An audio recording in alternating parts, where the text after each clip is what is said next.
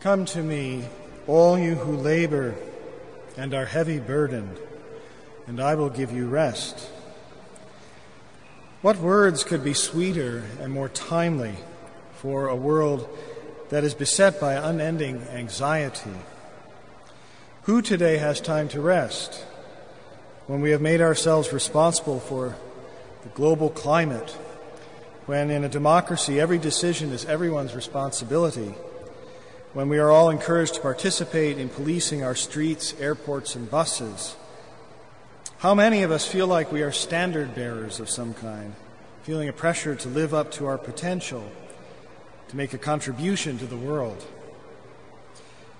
An eye-opening insight for me personally was an episode of the Next Generation series of the Star Trek franchise many years ago, before I entered the monastery.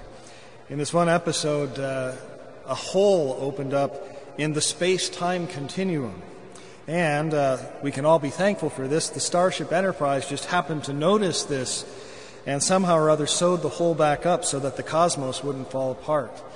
So we're responsible for the whole cosmos now. Good thing that we humans are around to keep reality afloat.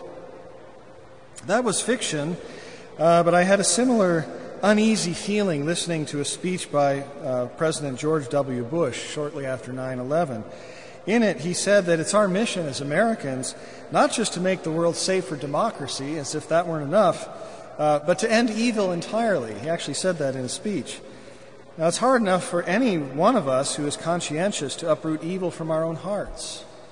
It's a lifelong task just to do that. Now we're supposed to be responsible for everybody else as well. Now, these all sound like lofty goals. What I'm describing would be a great thing if we could eliminate evil from the world. But in fact, I really think this is a kind of sign of adolescence, an adolescence of the human race, a rebellion against our Father, who's God.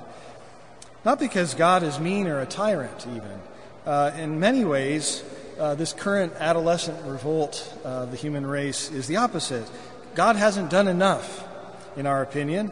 It's our turn to arrange the cosmos and rid the world of evil, rather than wait around for the second coming. And as I said, it's a kind of teenage impatience with the apparently dull realism of adulthood. If you were like me, when you were 17, you thought you knew better than your parents. And for several hundred years now, at least in the West, we've been striving to throw off the advice of earlier generations and take the bull by the horns, strike out and make a name for ourselves. We can debate whether the results of this include the horrendous sufferings of the 20th century, but it's hard to deny that, say, in today's world, the wave of suicides, waves of mental illness that sweeps up many today is a sign that we feel burdened by this need to be hyper-functioning all the time.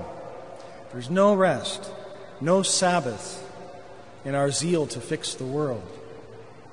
So it's also no surprise that Holy Mother Church, in the midst of what we call the Enlightenment, added today's feast to the calendar, so that in the midst of this anxiety, alienation, fear, overwork, there quietly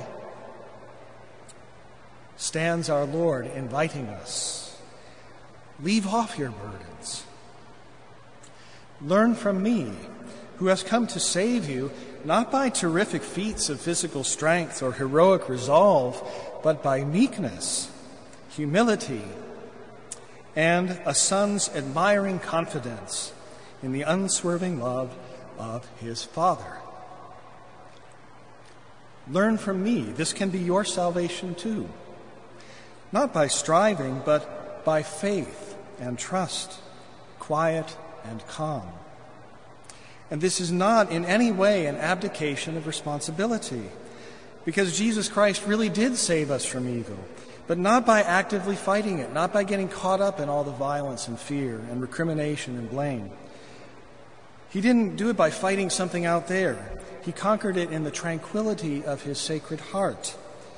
And there is a realism in today's feast as well.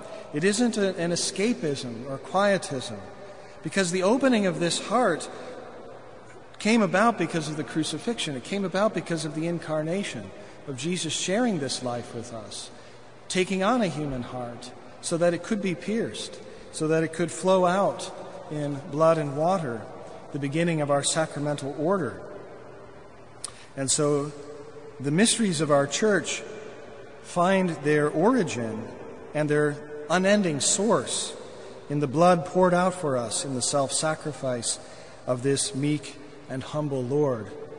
May we learn to embrace this yoke of fidelity in suffering, and may it bring us to enter into the true rest, the Sabbath of God's eternal life.